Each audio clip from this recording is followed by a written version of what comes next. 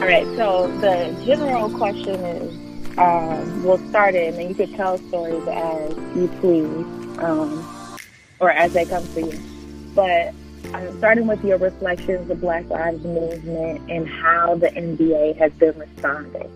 Well, I think with the Black Lives Movement, the NBA itself has been out in the forefront among sports leagues in terms of supporting Black Lives Movement directly or indirectly by support of some of the charities and some of the programs that are associated with the Black community.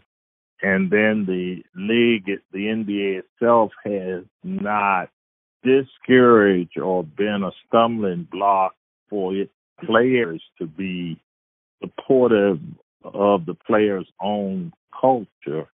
And I think that's based on, surely for sure, the number of Blacks that are playing in the NBA, but also the history of the NBA. So with Black Lives Matter, I think especially the Milwaukee Bucks have been one of the teams or organizations out in the forefront. And I think that this has as much to do with probably ownership coming from a place like New York where there is a lot of diversity. And then I think that the Bucks ownership is a diverse organization. And so all that comes into play when we look at Black Lives Matter and the support of the NBA. But it's just the right thing to do. I mean, irregardless of social, economical statuses or political reasons, the right thing to do, especially if we're going to build economically and socially and come together as a country. You know, it's a time in everybody's life, or a time in the history of every country, and especially here in America, that it's just time to do the right thing, and that right thing is not necessarily built on money or things of that nature, but just a spiritual principle at some point has to come into play to make this country a better country, but not only this country a better country, but a better world in which we're trying to live, because, you know, Black lives, when you talk about Black lives, you're talking about most of the population around this world are people of color. And I think what's also been critical is that the Black Lives Matter has been supported by all cultures as well. I think there is many Caucasians or whites that demonstrate in the Black Lives Matter protests and demonstrations. So Black Lives Matter has been a rallying point for this nation and for a lot of cultures and ethnic groups.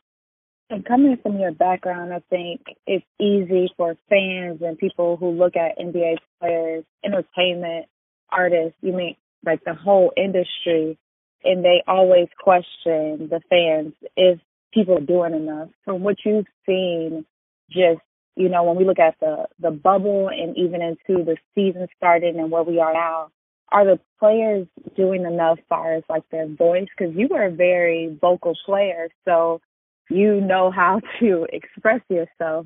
What would you say about the players today? Well, I think the players today have more history to work with in terms of information of the struggles of minorities in this country. So, you know, myself as a entertainer or as a player, you know, I was fortunate to be in on the beginning of some of the civil rights activities, but the younger players through their parents and through just living coming into 2000 to the 2000s, they have written documentation of probably some of the struggles and some of the protests that have existed in this country. So they got a lot of information, and most of the players, especially most players, come from challenged environments. I mean, I don't think BU, especially in the NBA, with the European players coming from challenged environments in Europe, and they come here with the same experiences or growing up in tough conditions. And so I think there's a commonality now among NBA players where guys can really relate to each other social, economically, and then through social media, players are more aware of the difficulties and struggles, be they economically or socially, that goes on in the world. And then when players come together at the college level, this provides another source of information for players. So I think players and society on a whole, especially with the young guys, it's more of an integrated society, which has given athletes and their fans exposure to different cultures. So I just think today, with the vast resources for information, social media, and activities where all can participate in, the athletes and our fans are more aware of what goes on in the world today. You made a lot of good points with that. I like that you said that there's like this common language now amongst the players, regardless if they're from the United States or overseas. And that's the joy of any form of entertainment, like whether it's music or sports, is bringing people together to speak a common language. So I love that. And one thing you kind of tied to that I want to go deeper in is what are some of the similarities that you're seeing from when you play basketball? Like, we look at all these years later, and to your point, there has been documentation, there have been protests, people have been killed. All these years in between, what are some of the things that are still similar, and how can players use their voices to address it? Well, I think today I look back and I want to touch on this, is that players now, especially basketball, through the AAU system, are meeting each other and socializing with each other at much earlier ages. Where back at one time, the only time you would get to know a player from another part of the country or another social economical environment was when you got to college. But now guys are getting to know each other through the AAU system as early as probably 8 and 9 years old now. So players are more so now interacting with each other and talking to each other, and through conversation, players are getting to know other players from other eras and from across the country. I think that's a big thing.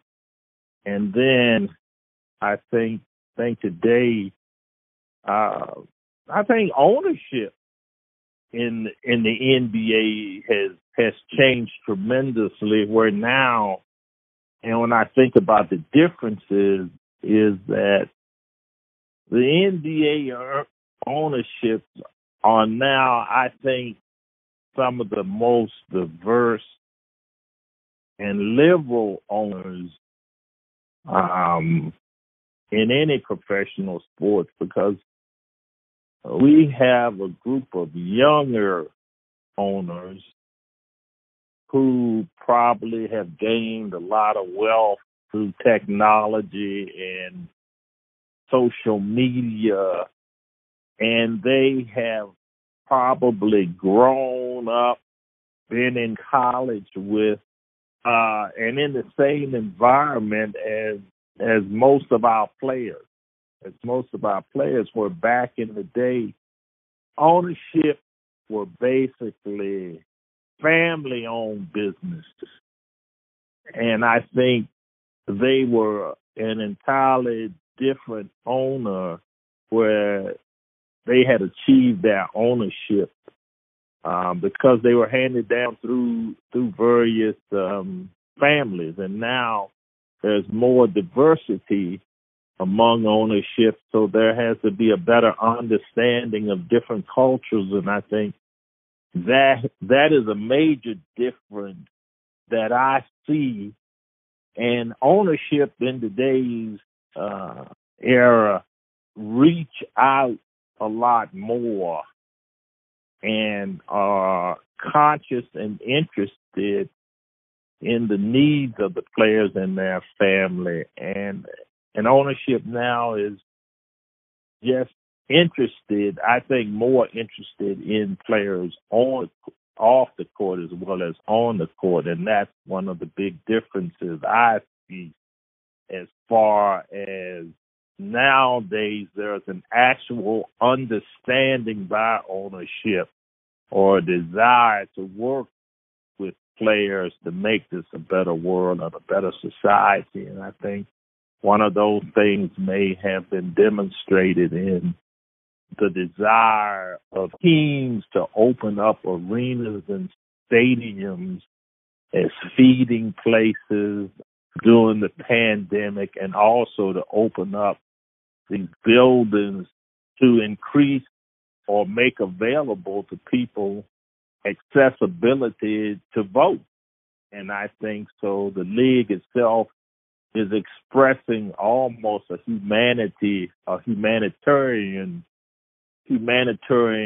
involvement in the sport, and I think the players appreciate that they aren't just seen as just athletes, and I think that's a major difference in today's teams and ownerships and the league itself as compared to many years ago, where there were a few people that monopolized teams and in the league itself.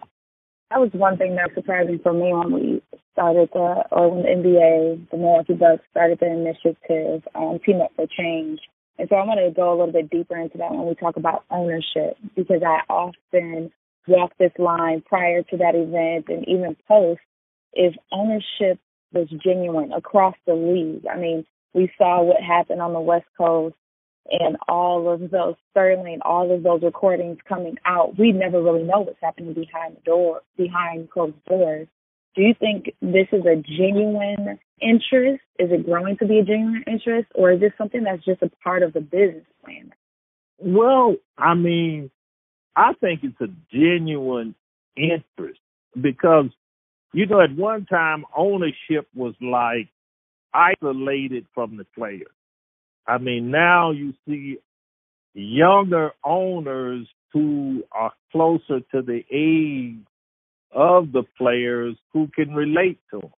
I mean, so I really sense that there's a genuine concern for ownership. What they say, happy wife, happy life, as far as marriages are concerned. And I think ownership realize happy player, better player.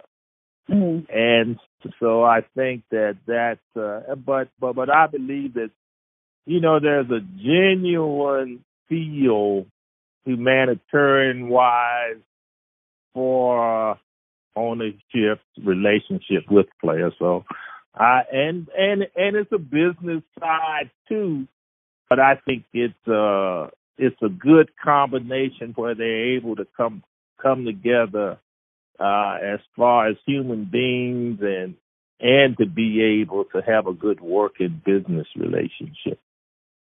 That's a good point. I think, but then when you add all that together, right, you're making a salad, you want all the ingredients, you have the players standing up, you have buy-in and support from the fans who purchase the tickets, you have the ownership who's championing as the leaders of the organization. In your opinion, what's stopping change, like real change for Black people who live in America, seeing that they dominate, a space of entertainment, they dominate a space in elevation of lifestyle? Like there are so many things that we look to these players, singers, and artists for. What's stopping the change if everyone is really on this boat? Well, because athletes are just one part and the most visible part. But I think change has to come from within the community. Changes really take place in the communities and through education. And most cultures that do well, education is the foundation of it. And I think we as Blacks or African Americans or minorities in this country have to take advantage of the opportunities that are available, although no matter what the minority is in this country, we have to do twice as much or three times as much to achieve. But, that's the plight of any, be it immigrant or minority. That's just a part of the history. We just have to. It's going to be harder for us to get ahead, but I think the grass. It starts at the grassroots. It starts with education. It starts with voting. As the sisters in this country have rallied, recently and gotten a lot done, not only Abrams, but just a ton of African American women and minority women have just been working to bring some civility and to get people out to vote. And I think 2020 has shown the power of the vote and that anything is possible, but you just got to believe that things are possible and just never give up. And if we go back to the athlete and the story I tell is that probably 60% of the players in the NBA were not the best player in their community. Because I personally can always think of at least two guys in my neighborhood that were better players, but I was willing to do the extra thing. And the extra things were going to school, being teachable, being coachable, and listening to the adults in the community. And I think that, just getting back to basics and believing in oneself. And it's not a complicated formula. It's going to be tough, but it's tough for everybody that's coming from certain environments. If you're not coming from a middle class environment, then yes, it's going to be tough, but you can do it because there are vehicles and tools in most communities that people that accomplish come out of these things.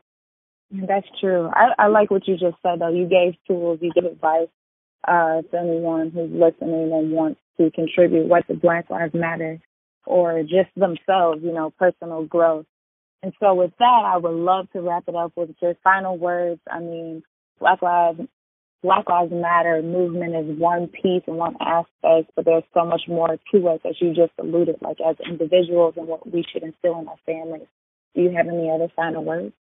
Well, I'm just glad to be able to be on the podcast with you to share some of this veteran, old timers information, and because I've been blessed to have seen a lot. I came along in the 60s, and one of the most visual pictures for me, and I think this particular picture motivates guys like LeBron's, etc., is I can remember when they had the picture of Bill Russell, Muhammad Ali, Jim Brown, and Kareem Abdul-Jabbar. And that is a legendary picture for me, and it showed athletes coming together, prominent athletes coming together when Muhammad Ali rejected going into the military, and I can see just athletes and entertainers have really played a big part in where we are today. And even when I look back to the jazz musicians, Sarah Vaughan, Nina Simone, Miles Davis, back during the 30s and 40s, it was the musicians who were at the forefront of the civil rights era. And so I think entertainers, athletes, civil rights leaders, attorneys have always led the way. And so I'm just happy to been able to live through these eras of the struggle and to see some progress, not great progress, and it is a slow process for each public. And I'm just glad I got a chance to share some of my thoughts. Well, thank you for joining us. Always good wisdom every time we chat. I always get some nuggets, so I'm thankful.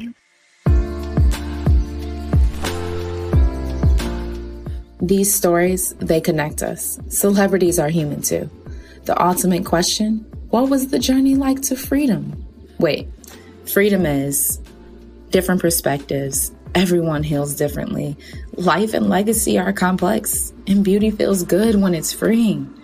We see these individuals everywhere. We see family and friends daily, but do we really see them?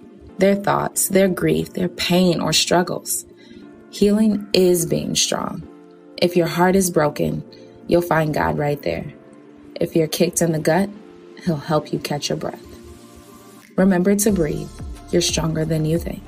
Make sure you follow Invisible Beauty on all social channels at I Am Invisible Beauty. Until next time, this is Invisible Talks Pod. I'm Tyra Eland.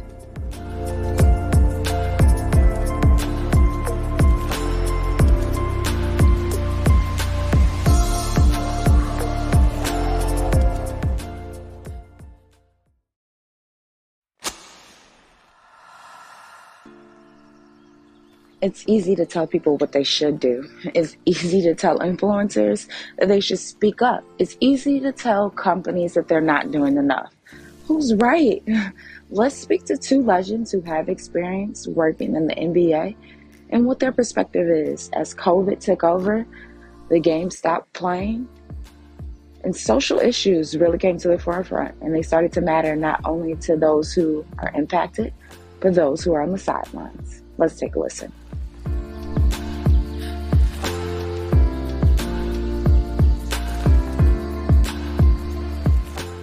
To set the platform, you have experience in the entertainment field, in the sports realm.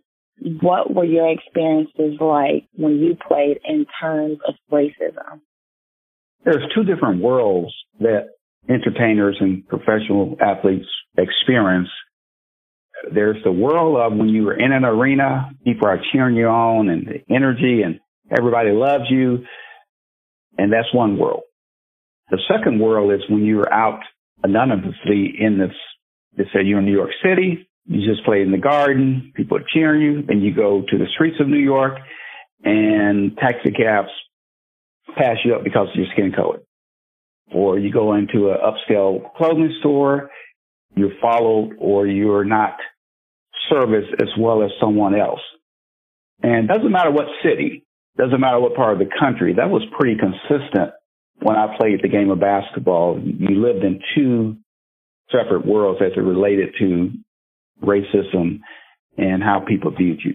How did you manage those experiences to think that you entertain people at such a high level and then to see that you could walk into a space, be off the court and be treated, unfairly? It was somewhat shocking, but expected. The time that I grew up, those type of incidents were more normal than not. And you just sort of shift your head. Anger certainly was a big part of it. You were pissed off at what was happening. And it wasn't because of who you were. It was just because fairness was not in play.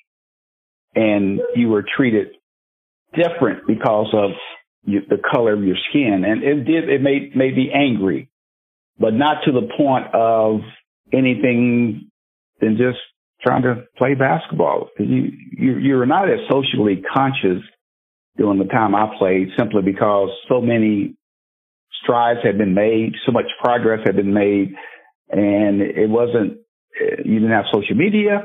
A lot of things were happening, but you didn't see them happening.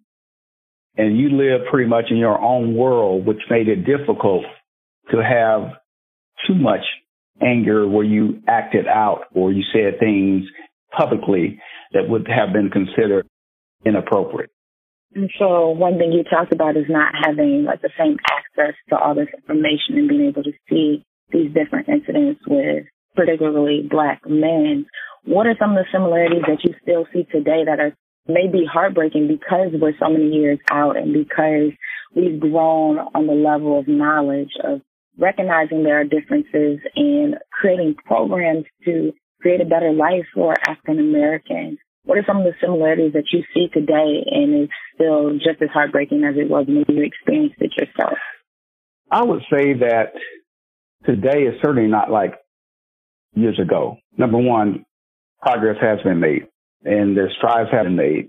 And you turn on the TV now, you see people of color represented throughout Hollywood. You see people of color represented in the boardroom. You see people owning their own record label. Well, you see so many positive things that are happening that we would have never seen when I was growing up. I hold Hollywood complicit in this diversity, equity, and inclusion deficit that we're seeing, because when I watch TV and watch the older shows, and I think back when I was a kid, we didn't see positive people of color on TV much, nor on the movie screen. Hollywood impacted. We didn't have social media, so all we had was network news and TV for entertainment. They drove that narrative of what we saw, and because of that, they shaped not only what people not of color saw, but what we saw as people of color. I don't think anyone should say that progress has been made. First of all, we need to recognize that racism, discrimination will always be with us. As long as I'm living, you're going to have that in America. You're going to have it in other countries. The groupthink mentality is prevalent. It always has been. The tribalism philosophy has always been a part of our human race in all different parts of the country. However, we do expect some semblance of fairness and equity and inclusion, especially here in the United States. I think to expect total diversity, equity, and inclusion is a mistake, because it just won't happen. We just want most people to be fair. But the biggest thing that breaks my heart still is how law enforcement sees people of color and how they react to us as if we're all a threat, that they are threatened to the point where they have to use violence to the level that they should not have used. As a Black male, I've experienced the view of policemen, and I know in neighborhoods we view them as the enemy. We always have viewed policemen as the enemy, not as a friend, not someone that's there to serve and protect.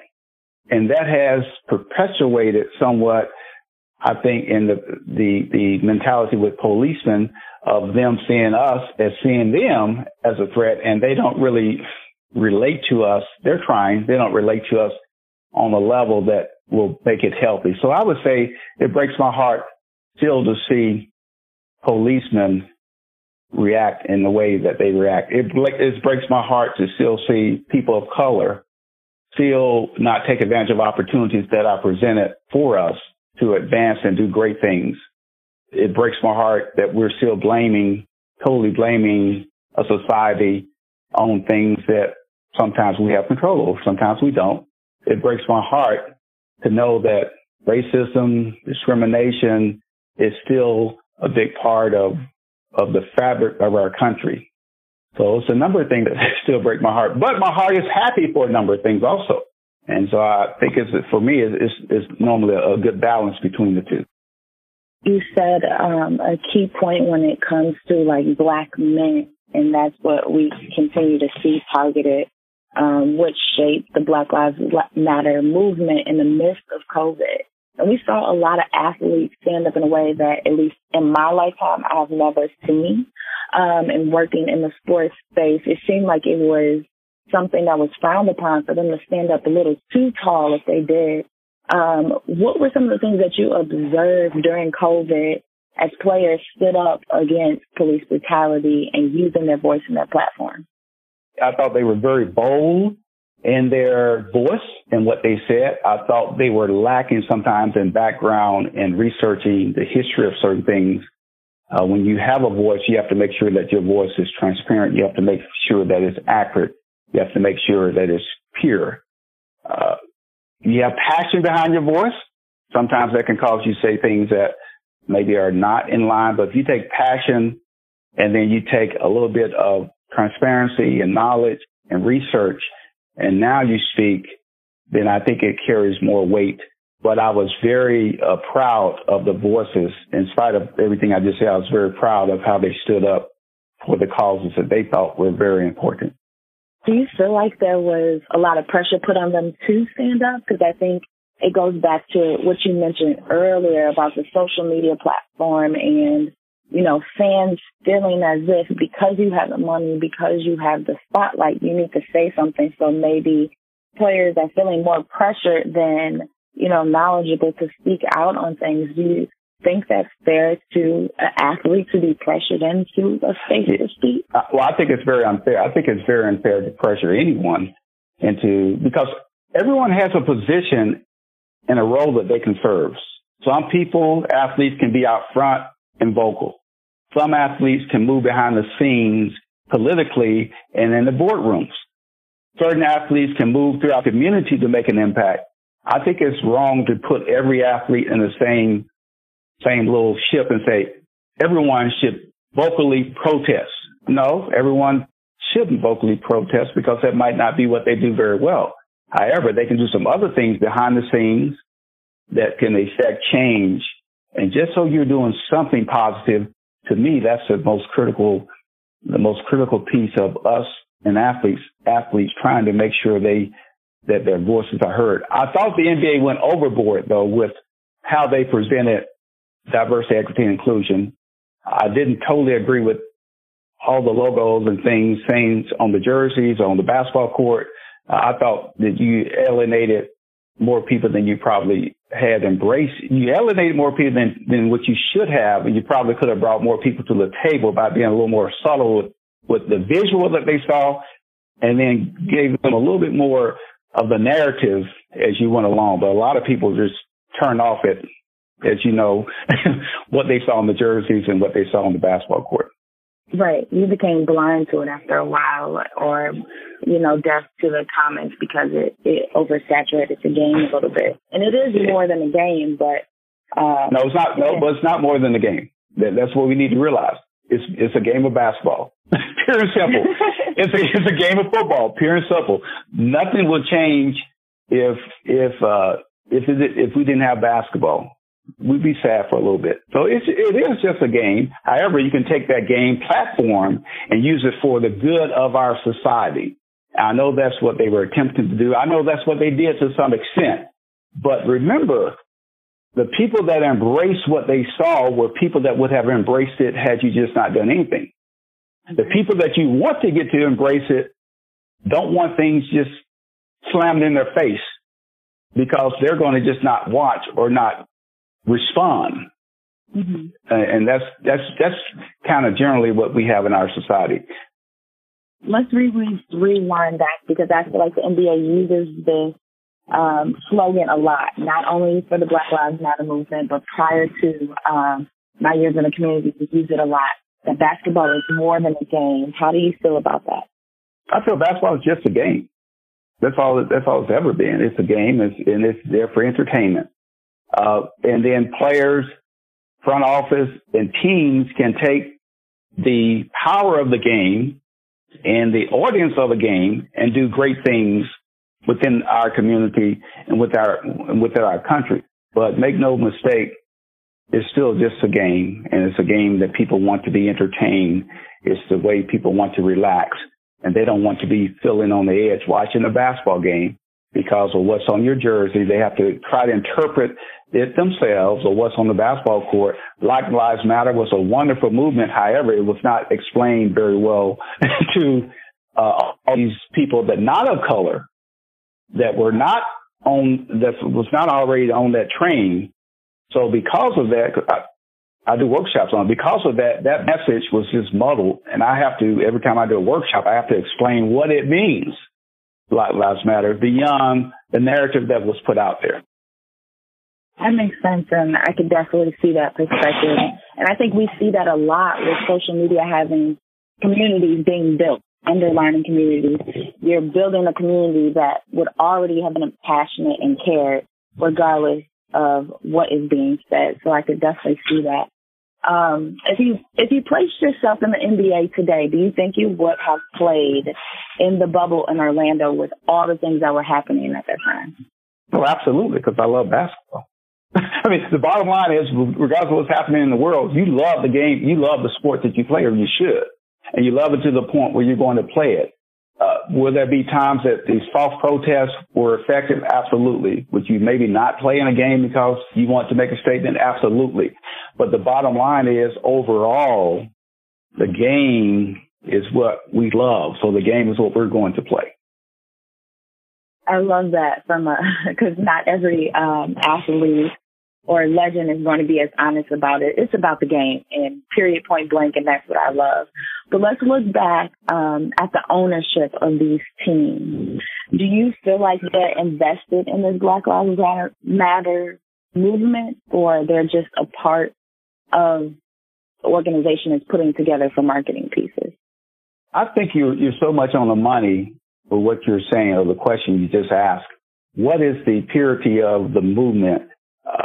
To me, you should go beyond Black Lives Matter, first of all.